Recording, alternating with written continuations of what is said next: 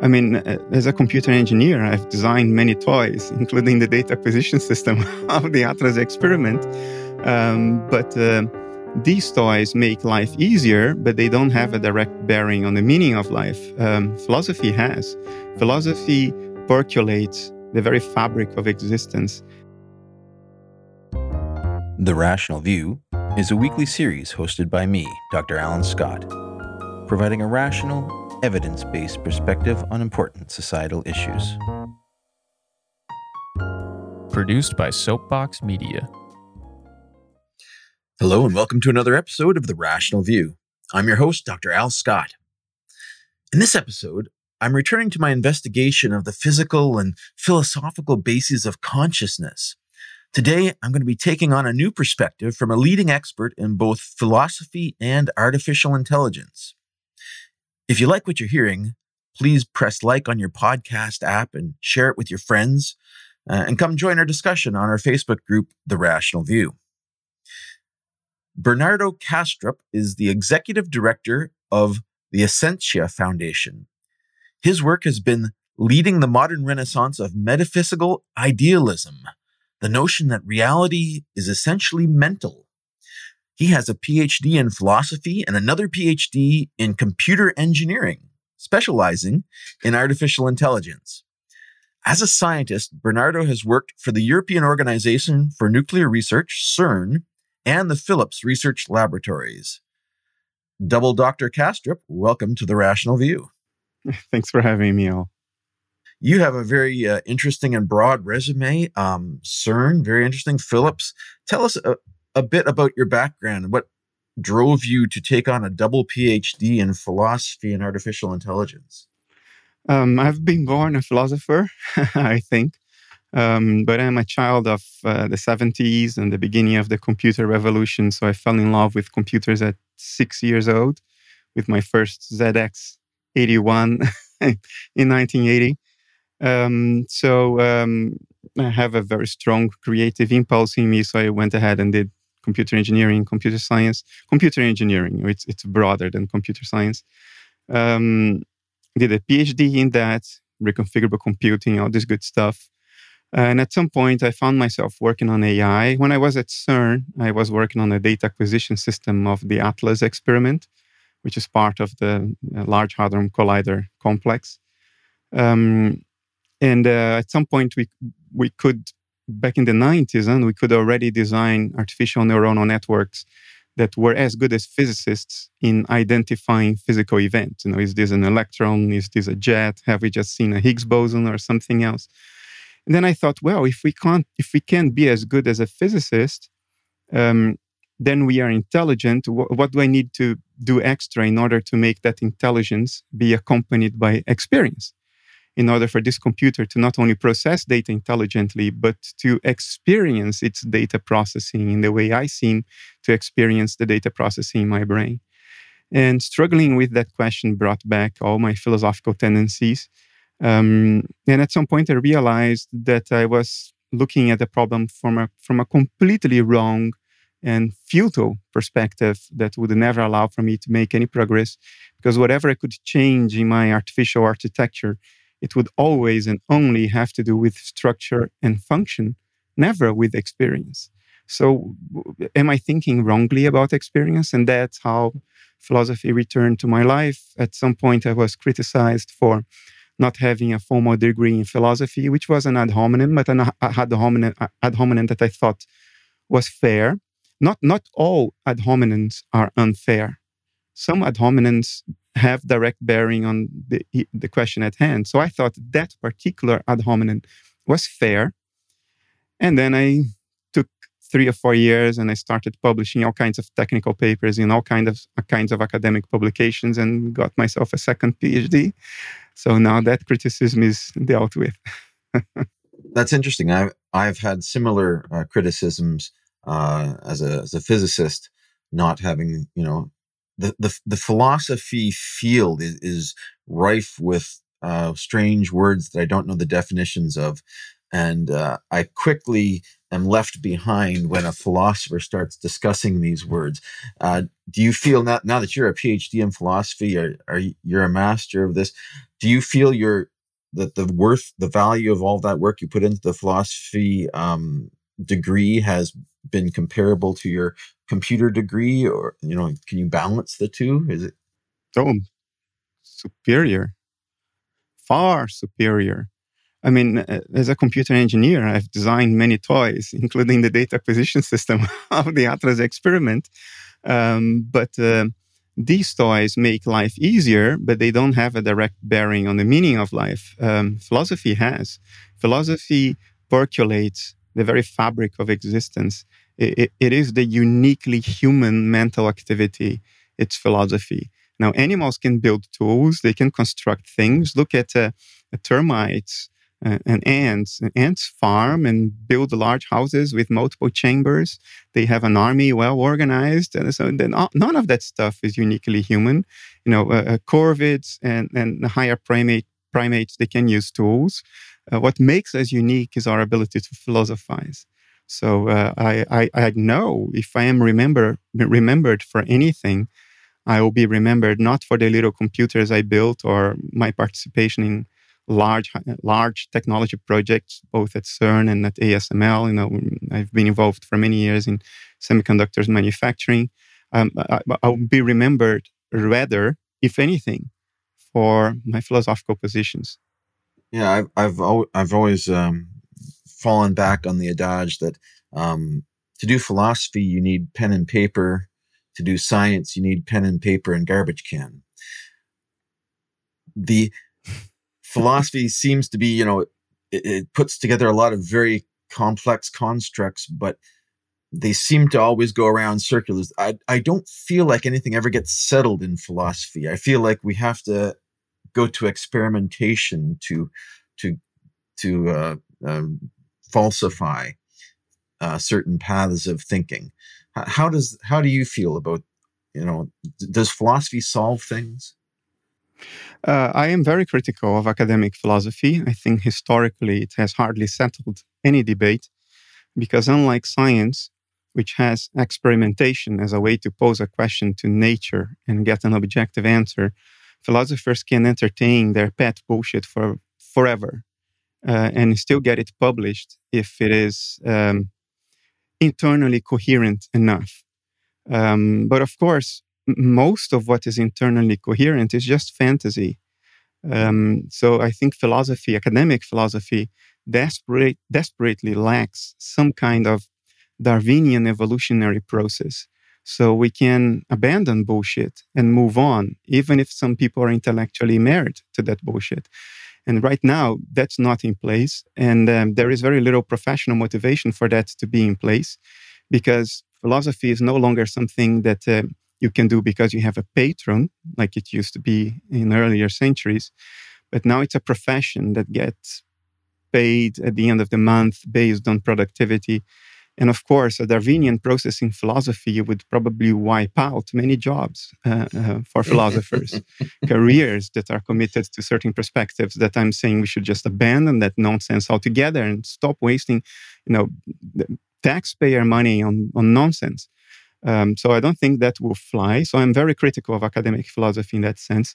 But I don't think we can expect of philosophy the same clear-cut Darwinian process that science has, because the reason is the following. Science is an attempt to study, model, and then predict the behavior of nature, what nature does. And these are the questions that experiments settle. You ask a question to nature, you wait for nature to do something, and then nature does that, and it will either be consistent with your theory or refute your theory.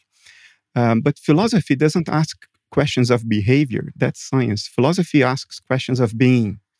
What is the thing that behaves? And that is not directly settled by experiment, even though experiment does have a bearing. If you have an ontology, a narrative about what nature is that has certain behavioral implications, and then nature's behavior contradict those implications, then your ontology is nonsense. Just drop it. Be done with it. But it's not as easy for philosophers to formulate clear-cut experiments that are decisive. most of nature's behaviors can be consistent with multiple ontological alternatives. And then you have to use other criteria, such as internal consistency, explanatory power, not only empirical adequacy. Empirical adequacy is one aspect, but there are 4 others that philosophers need in order to make choices. The problem is that the other 4 are not as clear-cut.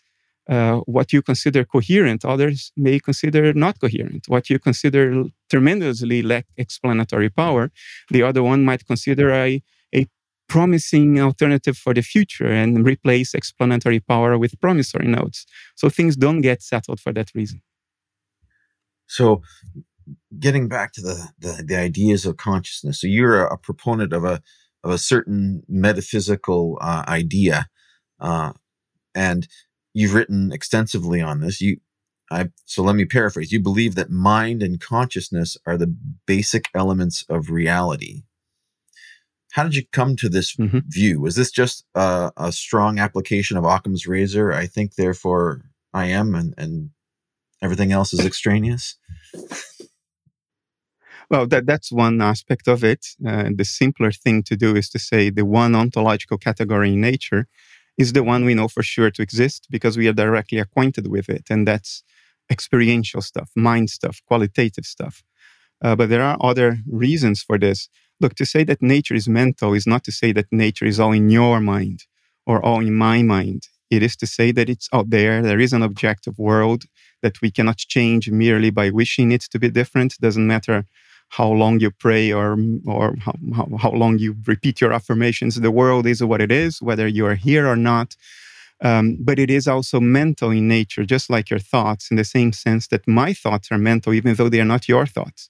And even though you can't think my thoughts right now, you can only detect the footprints of my thoughts on your dashboard of sensors and instruments. And you call it my brain or my body. So that's what I put forward. And the justification for this is parsimony, that's one. But also explanatory power, because you see, parsimony tells us that we can play the game of reduction very far, but at the end of the day, there has to be a reduction base. There has to be at least one thing in nature that you can't explain in terms of anything else, but in terms of which you can explain everything else. In other words, you say, well, I reduce A to B, B to C. Eventually, you come to Z. And then you cannot reduce Z. So Z has no explanation in terms of anything else. But all the other letters can be explained in terms of Z. So that's the best you can hope to achieve. So any metaphysics, any theory of what nature is, has to have at least one element in the reduction base. And the criteria then is which element do you choose to make sure that everything else can be reduced to that one thing. Materialism chooses things that are exhaustively defined in terms of quantities alone. Numbers, mass, charge, momentum, amplitude, frequency, all that good stuff. But it then fails to reduce qualities to the quantities. What is the weight of your thought? What's the color of your feeling of hunger? These two domains are incommensurable. So materialism chooses a reduction base that doesn't allow materialists to reduce the main part of nature, the only one we are directly acquainted with, to that element in the reduction base. And that's a severe problem in terms of explanatory power. So that's another reason why I chose mind, not your mind, not my mind, but mind as a kind of existent, as a metaphysical category, to be the only element in the reduction base. And then we can, and that's what I've been trying to get across for 15 years, we can reduce everything else to this transpersonal field of subjectivity at the foundational level of nature, I think. Wow. Okay, that's very hard to grasp. So your axiom is that mind is the underlying substance of the universe, and that you believe that you can reduce this mind to explain materialism, to you can derive numbers from the qualities. Is that this? Well, historically, you don't even need me to conclude the last part of your statement that numbers come from qualities, because historically, the very beginning of science in the late 16th and 17th centuries, um, the numbers were descriptions of the world we see, and the world we see is qualitative. It has colors, it has flavors, it has melodies, it has texture. And we used numbers to describe those qualitative properties. So if I would say a piece of luggage weighs 50 kilos, you know what feeling you expect when you pull it up, as opposed to a piece of luggage that weighs 5 kilos. So kilograms were a description of experience. All the other numbers, frequency of oscillation of the electromagnetic field in the visual spectrum, they are descriptions of the qualities that we call colors. That's how it began. But at some point in the 19th century, we took a very strange turn. We decided to replace the thing described with the description, and say that the world somehow came out of the description. We separated ourselves from the description. We said all these numbers, they exist out there. We didn't make them up. They are out there. All these frequencies and amplitudes and angles and geometrical relationships, charge, mass, spin, moment, all that stuff is out there. They didn't come from us. And the world we see somehow arises from these quantities as they are instantiated inside our skull. And that's how colors are produced, and colors are entirely inside our skull and so forth. It's like replacing the map with the territory. And that's the move that has led to what we call the hard problem of consciousness, which is that there's nothing about these physical quantities in terms of which you could deduce the qualities of experience. The link between the two is purely correlational. It's empirical. We know that certain maps of brain activity correspond to certain feelings, but that's just a correspondence. We cannot explicitly elaborate on the causation that may be involved.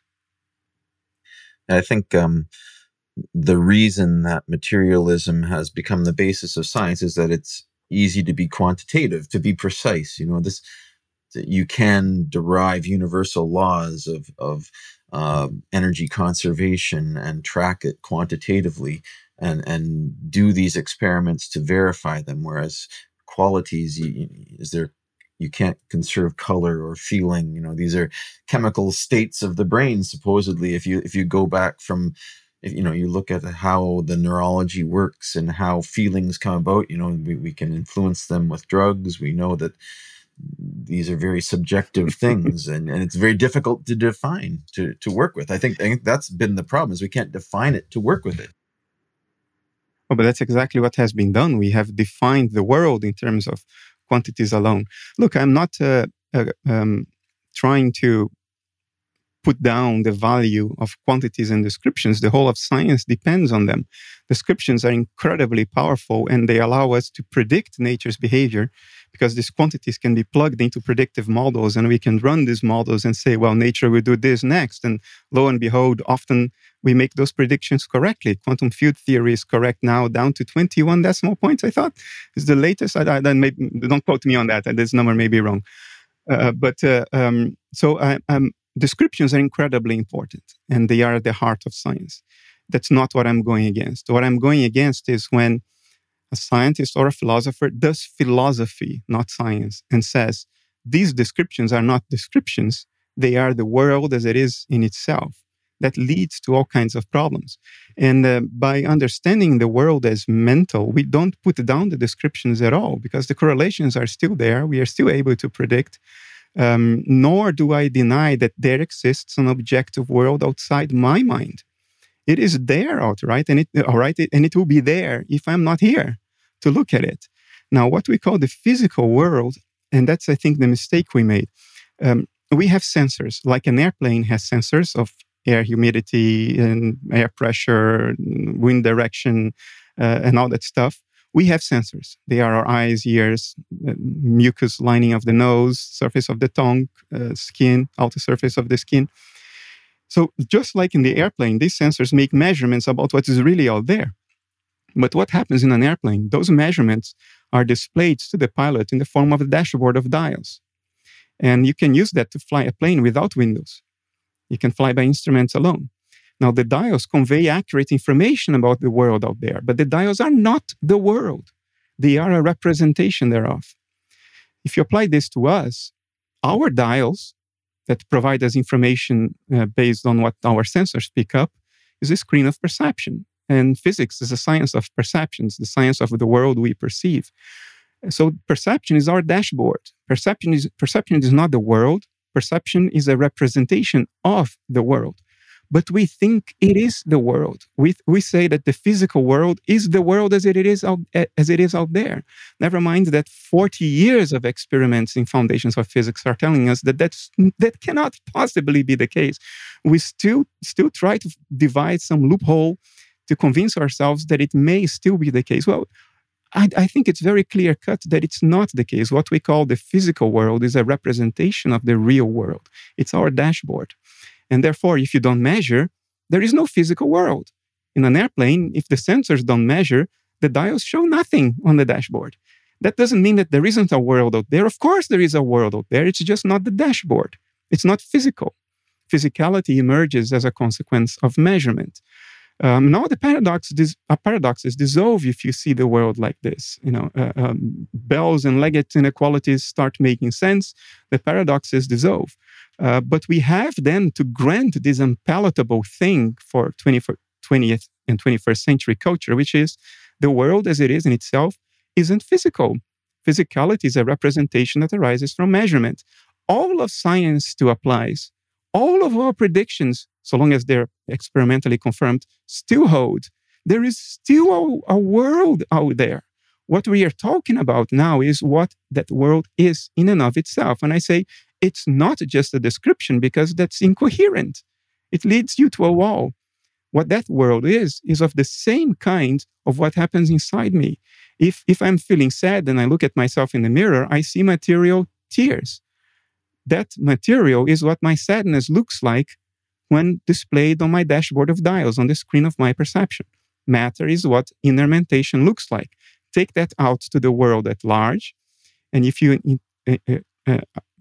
postulate that nature contains spontaneous subjectivity, that's what the world is, a field of spontaneous subjectivity, not thoughts like you and I have. We are the product of billions of years of evolution in order to be able to react timely to environmental challenges. Nature at large, I would say, is very simple mentation, a very spontaneous mentation. That's why the laws of physics reflect a very stable behavior of nature, because at a foundational level, it's simple, spontaneous, predictable mentation. And when we measure it, we get the physical world, which is a cognitive representation built by the cognitive apparatus that evolution has equipped us with in order to maneuver and survive in this environment. Okay, I see what you're trying to get at. It's difficult to understand what that means, though. Are you positing then like a Gaia type world where there's a universal mind that is the basis of everything, or what does it mean that the universe is basically mental? Is it a coherent mind, a conscious mind? What is this mind? I use the word mind as a synonymous of what philosophers call phenomenal consciousness, which is the existence of subjectivity, the basis for experience. And now, you could say that if I postulate that what we call quantum fields are actually descriptions of a field of subjectivity, then you could say correctly that it's a universal mind. But I don't mean by that it is a thinking, loving field, divinity kind, premeditating, planning making kind of mind. I think it is a very spontaneous, fairly simple mind. Otherwise, a paramecium would have higher level mental functions. If those higher level mental functions were already in the fabric of nature from the beginning, we wouldn't have needed evolution to develop our ability, for instance, to think rationally and to metacognize and introspect. I think all these higher level mental functions are the hard-earned product of bloody evolution over the eons. I think the mind of nature is a natural mind. So in that sense, I'm a naturalist. I'm just saying that, well, there is a nature out there. There is a world out there. Everybody would agree with me, I think. And I'm just saying that the type of existent that that thing is the same type as what we call human minds, which doesn't mean that it has thoughts like we have or emotions like we have. It's a spontaneous, simple field of subjectivity, not an entity or an intelligent entity. I don't think the evidence allows us to coherently postulate that. This model, assuming a maybe not sentient but experiential universe, seems to resonate with some Buddhist and Hindu teachings. Are you a religious person, or do you have a particular religious association, or do you believe one of the religions has brought this idea forward, or has some correspondence to the reality that you're positing? Well, I think the correspondences I would be naive or silly to try to deny the correspondences. Many world religions have been talking about a universal mind, apparently. Is this the way I came at it? No, I didn't have a religious upbringing. So it's a background I don't have. But on my favor, I think I also don't have an axe to grind. I'm not trying to take revenge on my former religious self, like some of the rationalists around the world today. You know, they're very biased in that sense. It's like they have an axe to grind. I grew up with a neutral view of religion. That's not something that was imposed on me. When I was at university, it's not something, frankly, I took very seriously. As I mature and my philosophy mature, I came at it from a purely rational and empirical perspective. I was struggling with the questions of AI when I was at CERN. So that's how I came at this. But my attention was very quickly brought many years ago to these correspondences. And the story I like to tell myself about it is that, look, whatever the truth is, it's not fragile. We are bang in the middle of it. We are part of it. So it's not a surprise that people would explicitly bump against it throughout history across cultures and communicate it in the language of their time. I communicate with the language of, well, Western conceptual reasoning, because that happens to have been my cradle. It's the language I was given, the language I was educated in. And maybe the Vedas were written in the language of their time, whatever was happening in the Indus Valley 3,500 years ago. I feel good that there are correspondences. To me, this provides some form of reassurance. I'm not a religious person in the sense that I endorse one particular religion. I tend to think that if we interpret religions metaphorically, all of the main world's religions are hinting or one and another thing that probably does make sense. I don't think they are ludicrous. I think when they are interpreted literally, then they become ludicrous in the interpretation. But I think that's a straw man. Religion is a form to capture human intuition and give a language to it at a time when our conceptual arsenal was very limited. We didn't have all the conceptual nuance and richness that we have today. So we had to think by analogy if we were to give language to those intuitions and insights. So I see religions positively in that sense, without closing my eyes to the catastrophe that literal interpretations of religious mythology can lead to and has led to in the course of human history. Indeed. It's very important. So I want to differentiate your worldview from some other ones that I've heard of and that people have expressed to me. Positing a universal, quote unquote, mind seems to me a sort of panpsychism, yet you've argued against panpsychism as misled. I'm just learning this field, but it's difficult for me to differentiate between the two. Can you differentiate your metaphysics from panpsychism, where everything has an experience? Yeah. Okay, that's when the shit show of philosophy starts impairing us. So I'll try to cut through a lot of that terminology. There are many versions of panpsychism. Some of them, cosmic versions of panpsychism, are called cosmopsychism, I think is the modern name they gave. I don't endorse these neologisms, trying to invent new names for things that have been in the philosophy literature forever. So I just use the old name, idealism. But the popular form of panpsychism is technically called constitutive panpsychism. And it states that there is matter, the world is constituted of matter, and that matter has the same structure that we consider matter to have. In other words, subatomic particles, elementary subatomic particles that come together and form higher level entities, physical entities. But it then says that those elementary subatomic particles are conscious, that they don't only have charge, momentum, spin, they also have what is technically called phenomenal states. And your unitary conscious inner life, or seemingly unitary conscious inner life, is constituted by the combination of those gazillions of microscopic little conscious inner lives of the particles that constitute your brain. The problem with that is manifold, but a big one that's always discussed is the combination problem, which is there is no coherent account for how fundamentally distinct fields of subjectivity could combine to form a seemingly unitary field of subjectivity.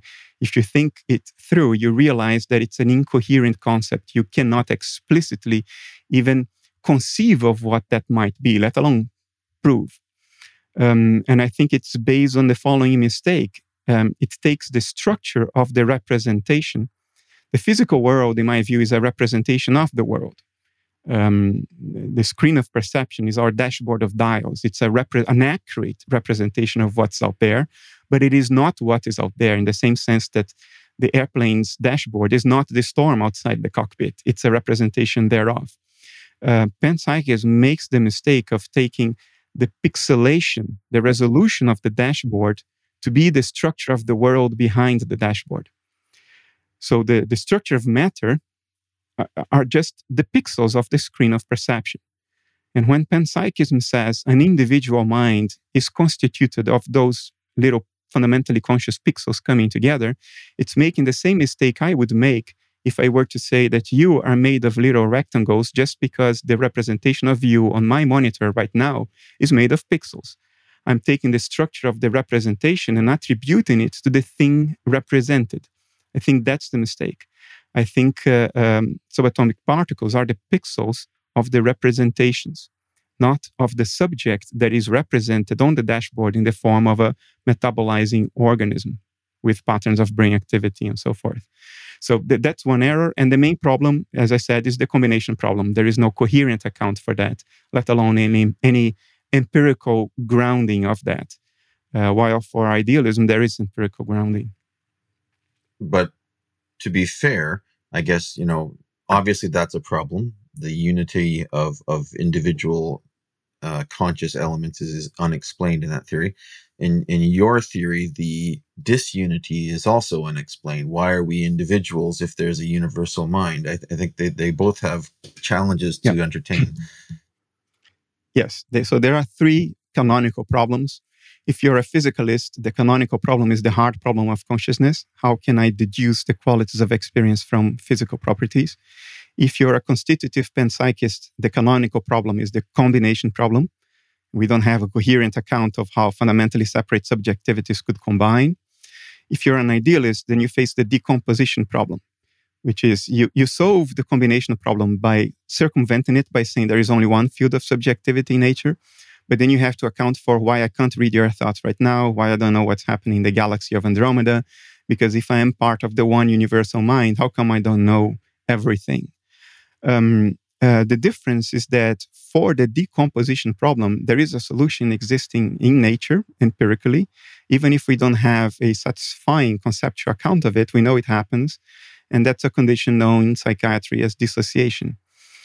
Which we have known for at least 2 centuries now, but only since the turn of the 21st century have we verified it objectively through neuroimaging. Dissociative processes in the mind of a patient with dissociative identity disorder look like something. You can diagnose dissociative identity disorder or DID through fMRI images. And the effect on the mental effect of dissociation is exactly that, is when one mind fragments itself into multiple disjoint centers of experience that may or may not be aware of the existence of one another, but memories become sort of compartmentalized across those different centers of awareness. Usually in human beings, that's a response to trauma. Our inability to integrate profound trauma leads to this fragmentation. But there is plenty of clinical evidence that alters are simultaneously conscious, although not they don't simultaneously have executive control. Very rarely that happens, and then one alter tries to play a trick on the other by making you trip on a rock on your path, whatever. But dissociation does exist. We know that empirically now. There is this research done in Germany in 2015. A woman with multiple alters, some of her alters claim to be blind. So the psychiatrist had this wonderful idea to instrument her with an EEG cap and measure activity in the visual cortex. Lo and behold, when a blind alter was in control, there was no activity in the visual cortex, even though the woman's eyes were open and working. And when the host personality was in control, the woman could see and normal brain activity would return to the visual cortex. So not only does dissociation create this separation of centers of awareness with compartmentalized mental contents, it can literally making you blind to the world right in front of your open eyes. So my hypothesis is that dissociation doesn't only happen in individual minds like humans and animals. If we extrapolate that to the field of subjectivity of nature itself, then what we call life is what dissociative natural processes look like when represented on our dashboards.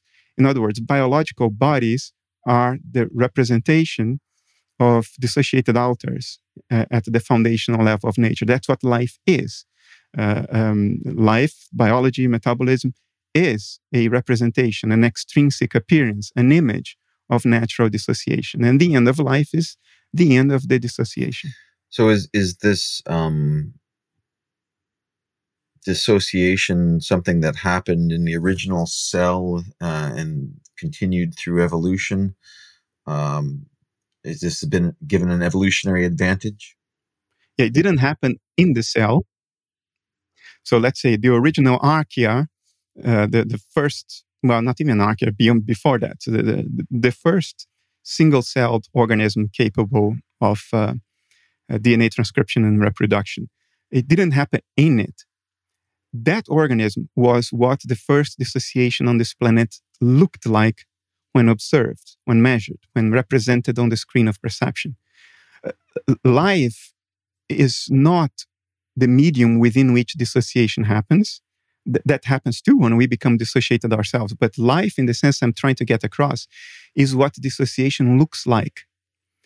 So when the original dissociation happened on the universe, maybe on planet Earth, abiogenesis, the rise of life from non-life, that was the first dissociative process. And if we were there to observe, it would have looked like a cell-like simple organism. And then through the process of evolution, life became more complex. The contents within these dissociative alters became more complex, evolved higher level mental functions, and so on and so forth. And does this then argue that the dissociation can be cured and we can access greater connection with the universe?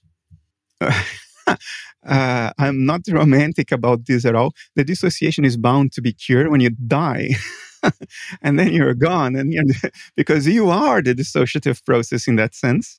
What you call the ego is part of that dissociative process. So I'm not looking for the cure of that. We pathologized lower level dissociation in human minds because it makes us dysfunctional in society. Pre-literate societies don't pathologize dissociation. On the contrary, if you have a dissociative person in a pre-literate society, he would have become the shaman.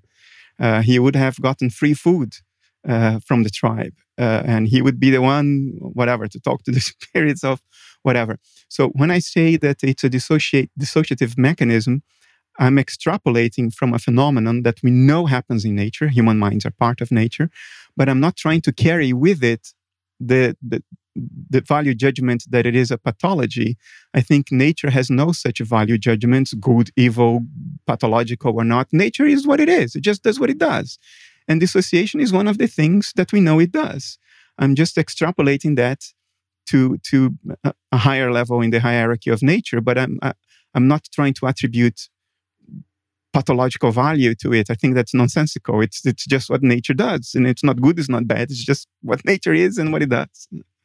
So I want to explore a little bit more about the relationship between your metaphysics and actual physics, and quantum mechanics has been something that, it's, as you say, it's our most well understood physical theory. We know the only thing we know about it is that it's correct, but we don't understand where it comes from or how it works. How does your metaphysics sit with quantum mechanics and the measurement problem and collapse of the wave function? Okay, so I'll talk specifically about quantum field theory, which is the relativistic extension of quantum mechanics, because that's what quantum mechanics actually is, unless you stop in 1940. Before Feynman, we've made a little progress after that. The key understanding of quantum field theory and the thing that allows it to be reconciled with relativity is the notion of fields. It's a notion that there are no elementary subatomic particles as spatially bound entities. What we call elementary subatomic particles, these are just metaphors. What they mean is local patterns of excitation of a spatially unbound field, like a ripple on the lake. An elementary subatomic particle is a little ripple in the lake that is one of the quantum fields. There are, I think, 17 quantum fields. I think that's the state of the art right now, and hopefully it will go lower at some point. And that dovetails well with idealism, because idealism also needs, for it to be coherent, it needs this field of subjectivity to not have proper parts, to not have spatial boundaries.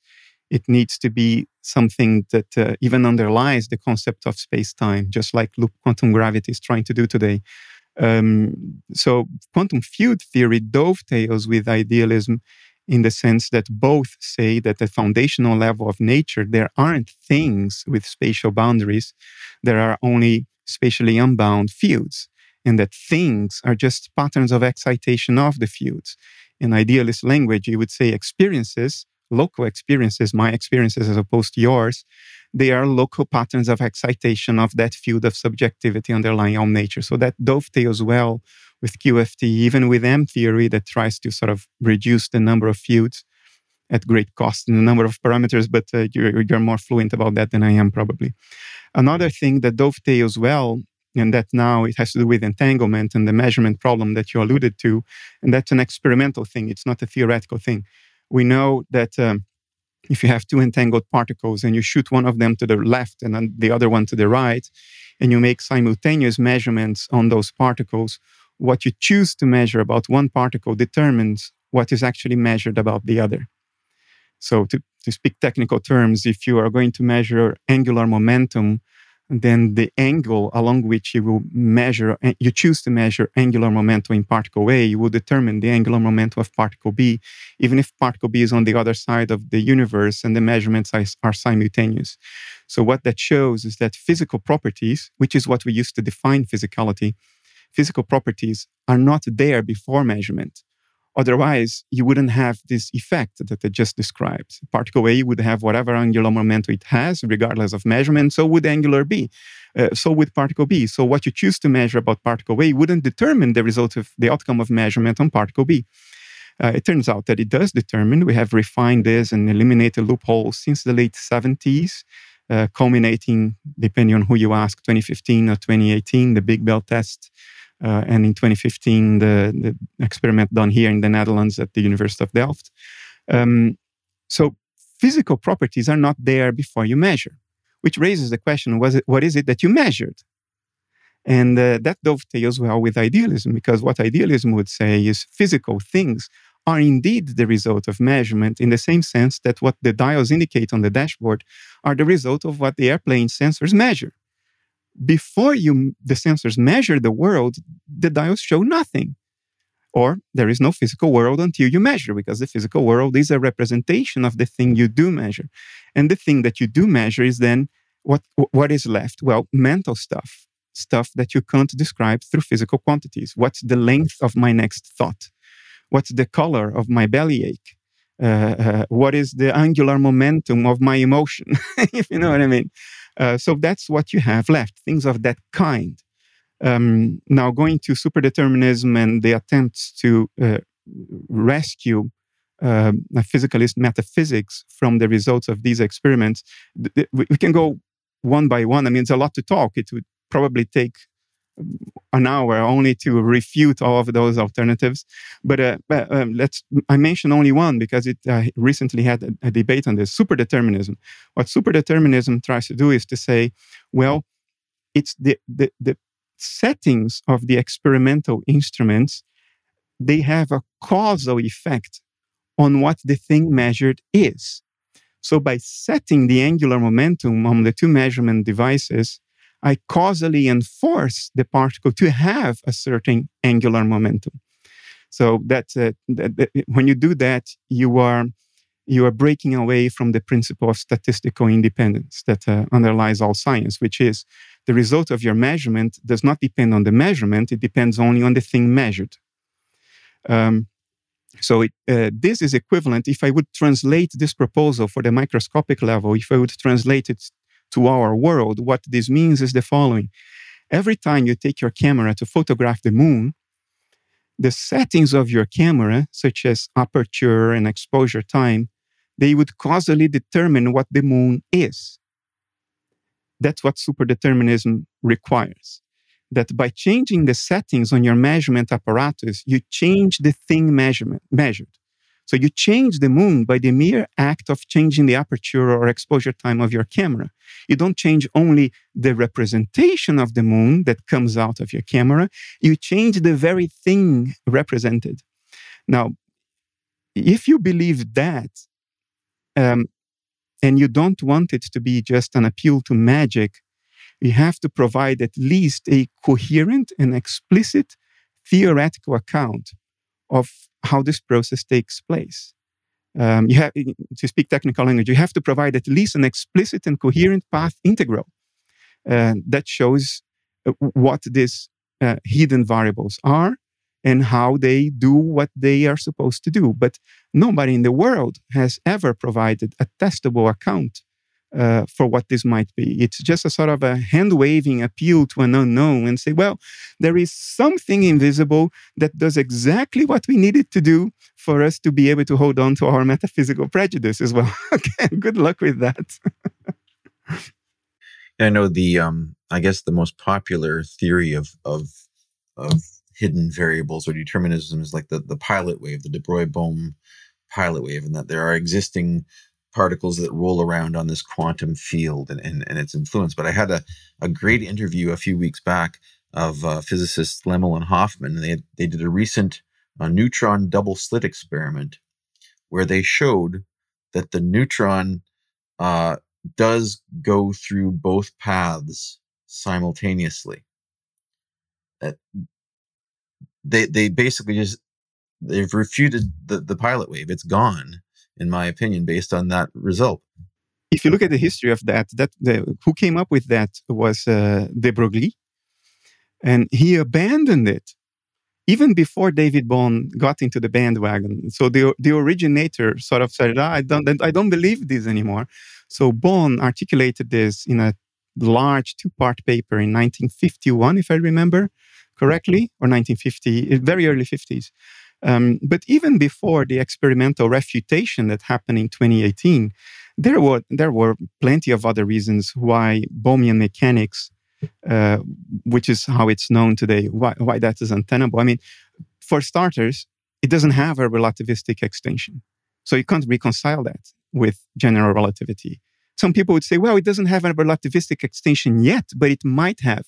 I submit to you that it can never have, because the very thing that makes quantum field theory compatible with general relativity is to do away with the notion of particles as spatially bound little entities, which is what you need in Bohmian mechanics. You need a particle to be a little thing that rides the pilot wave. So to make an extension, you have to part with the very spirit of Bohmian mechanics, I would argue.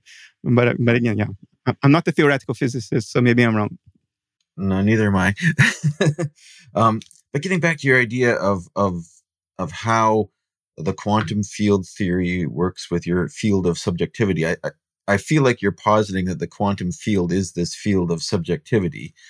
because they're both bases. They both mean they're bases of our experience of the universe. But there's this collapse mechanism that's very misunderstood or not well explained in quantum mechanics, in that, as you say, depending on what measurements happen where, things exist or they don't exist. And there's an association in some people say that, mind is what's required to collapse the wave function. And then that's a controversial statement, because other people will say, well, just a measurement apparatus would also cause this collapse, and Penrose would say gravity makes this collapse. And there's all sorts of ideas that are being experimented with right now on how the wave function collapses, and what scales superpositions might exist on. But if your theory is positing that mind is what's causing collapse into states, and the process of a mind making an observation causes a collapse of a wave function, but the universe is mind, does that mean you can't have superpositions? Because isn't the universe a mind?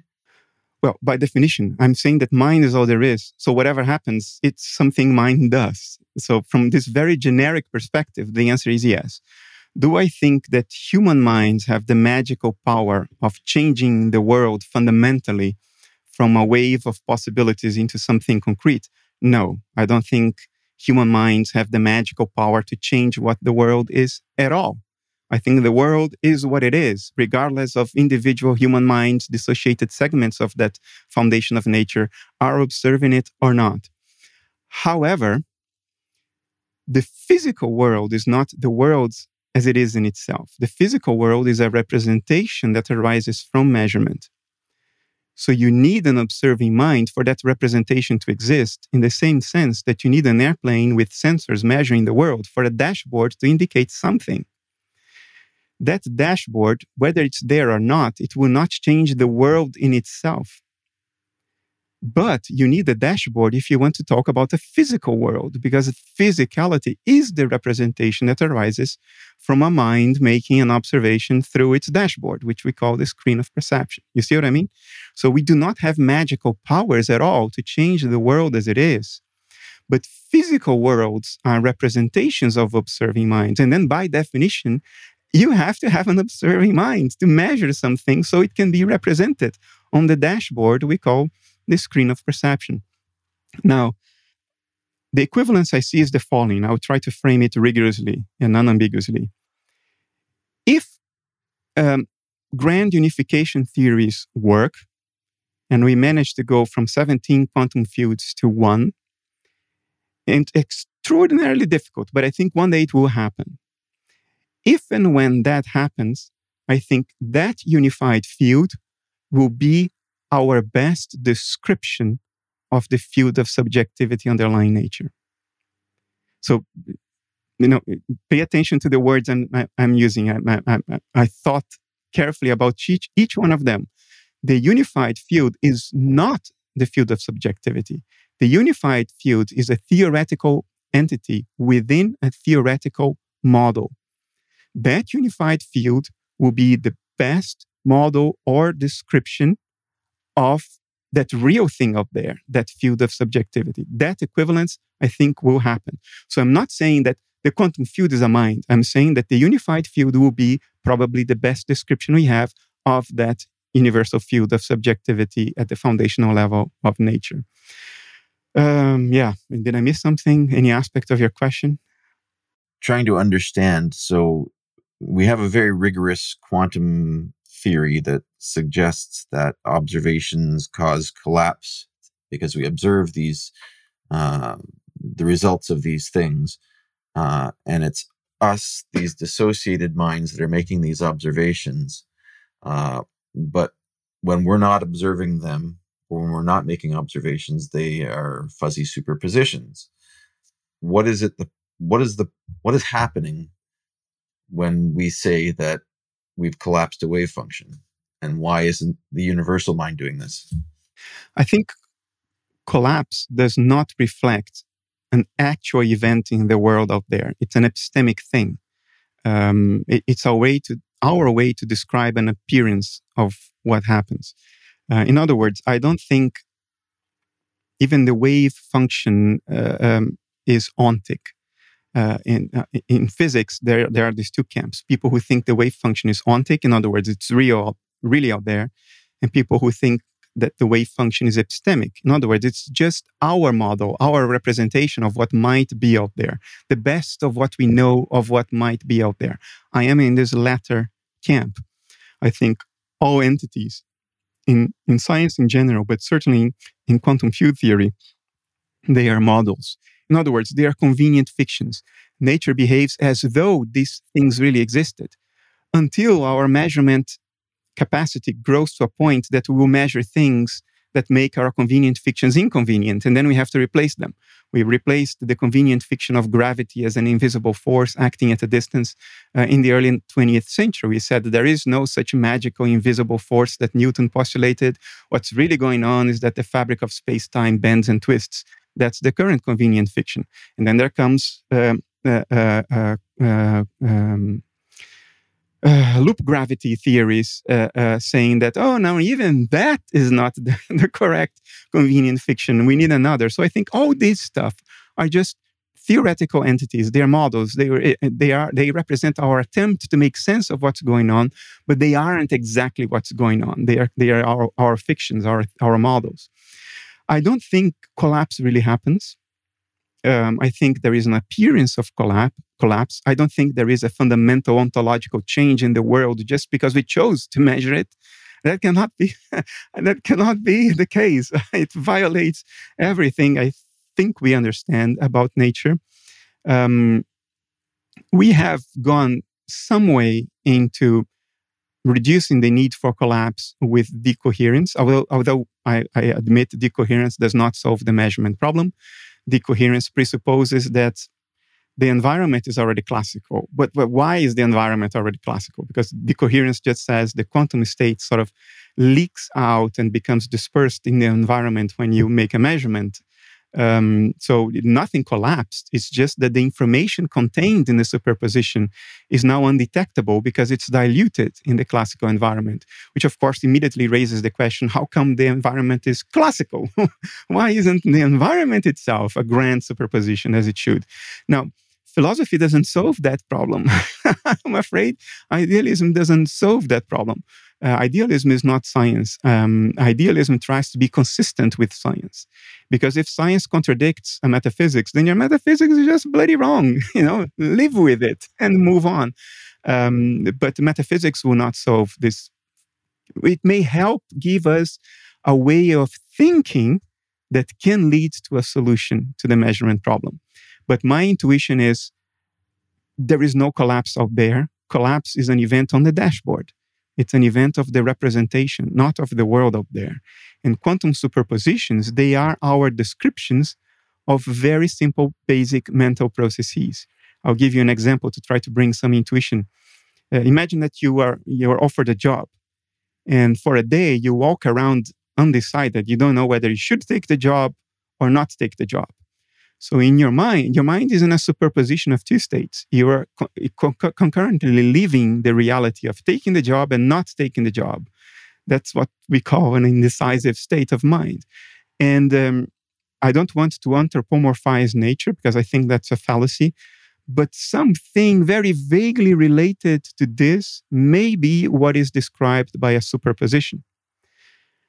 I don't think an observation will change that thing that is described by a superposition, because I don't think observers have magical powers to change the bloody universe.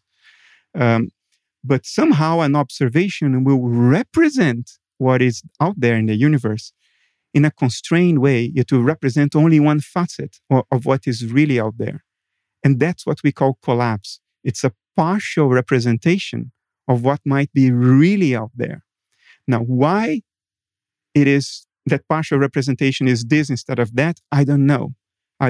We would have to come up with a wave function for the universe and a wave function for the observer's mind, and then calculate the interference patterns between the two through a Markov blanket, dividing the status of both until we can answer that question. In other words, it's not even in sight.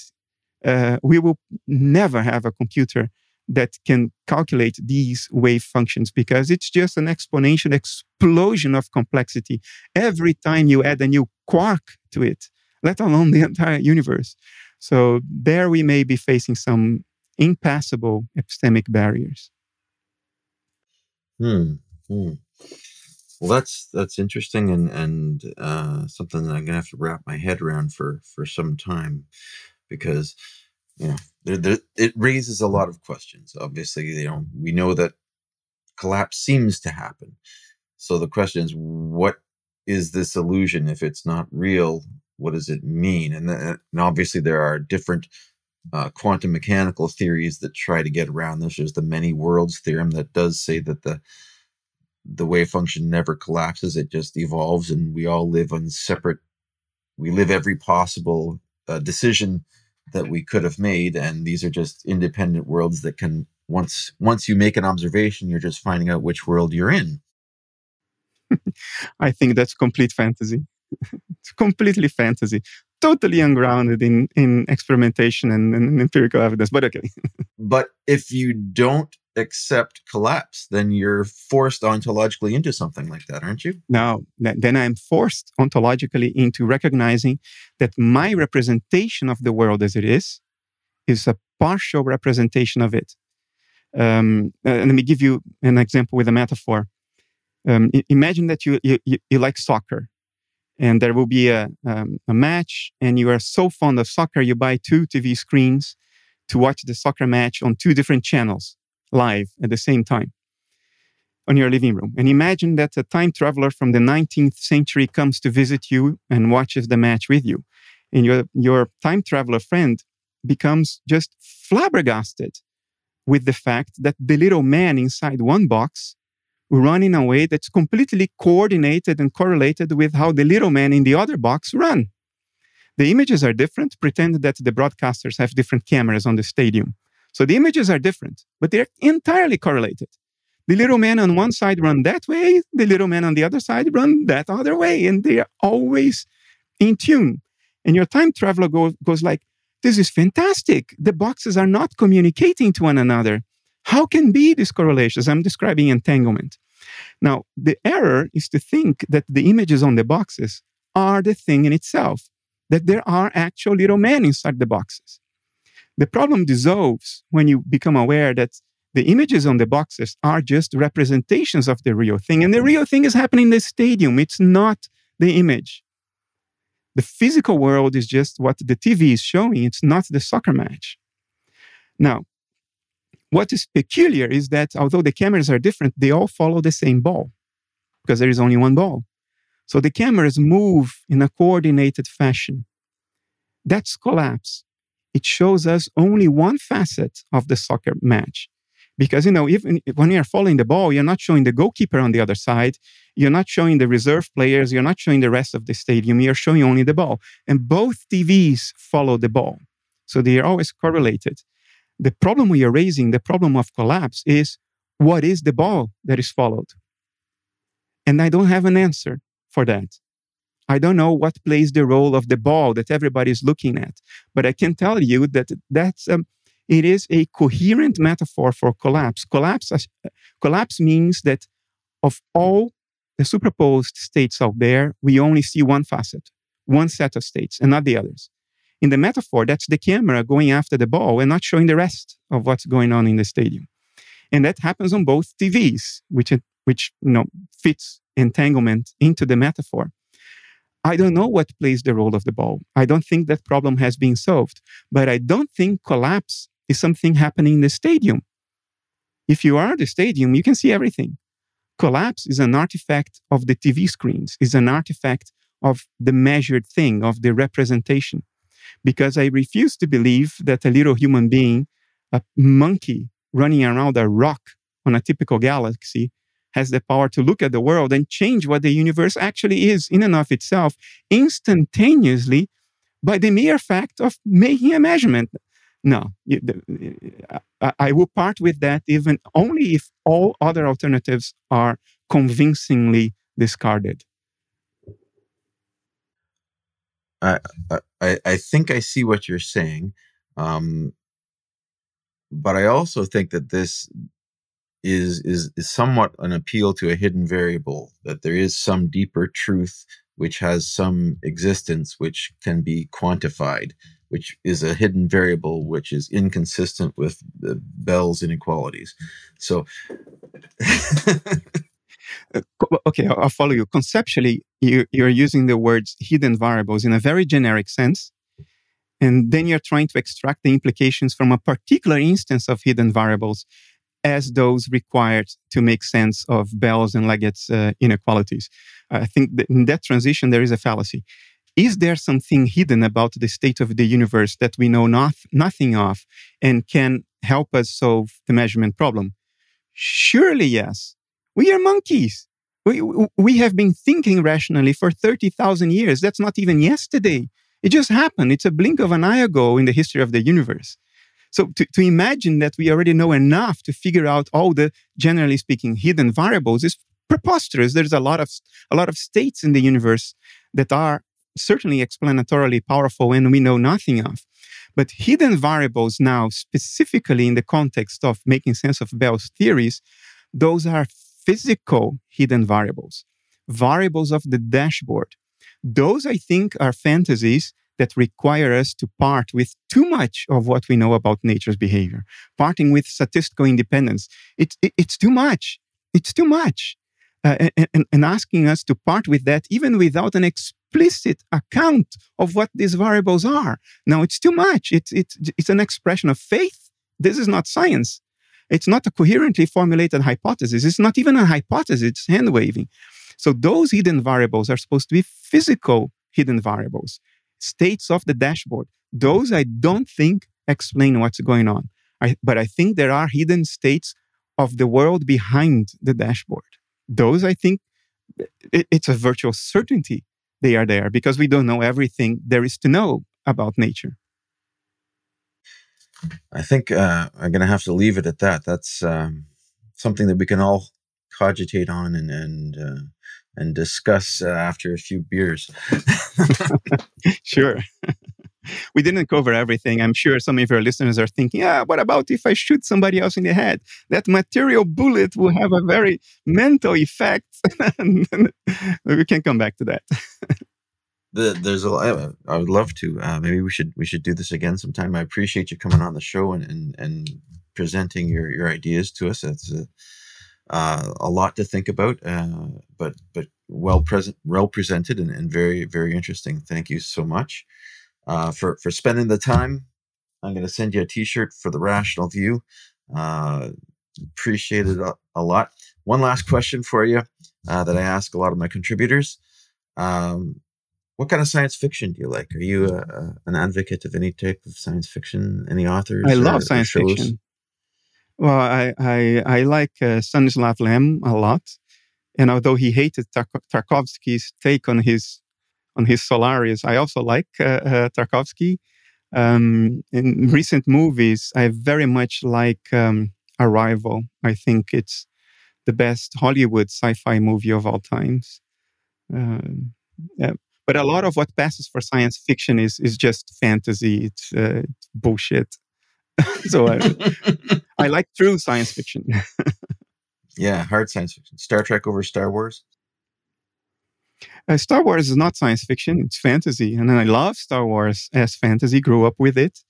Star Trek tried to be science fiction for a while. I love Star Trek too. But it's not very mature science fiction, I think. The most mature science fiction is just written.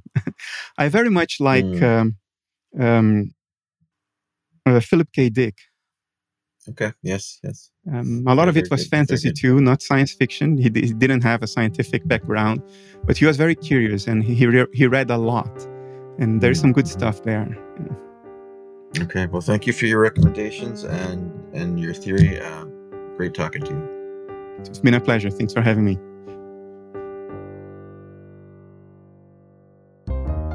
If you'd like to follow up with more in-depth discussions, please come find us on Facebook at The Rational View and join our discussion group.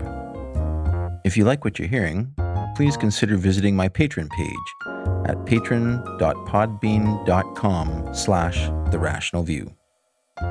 Thanks for listening.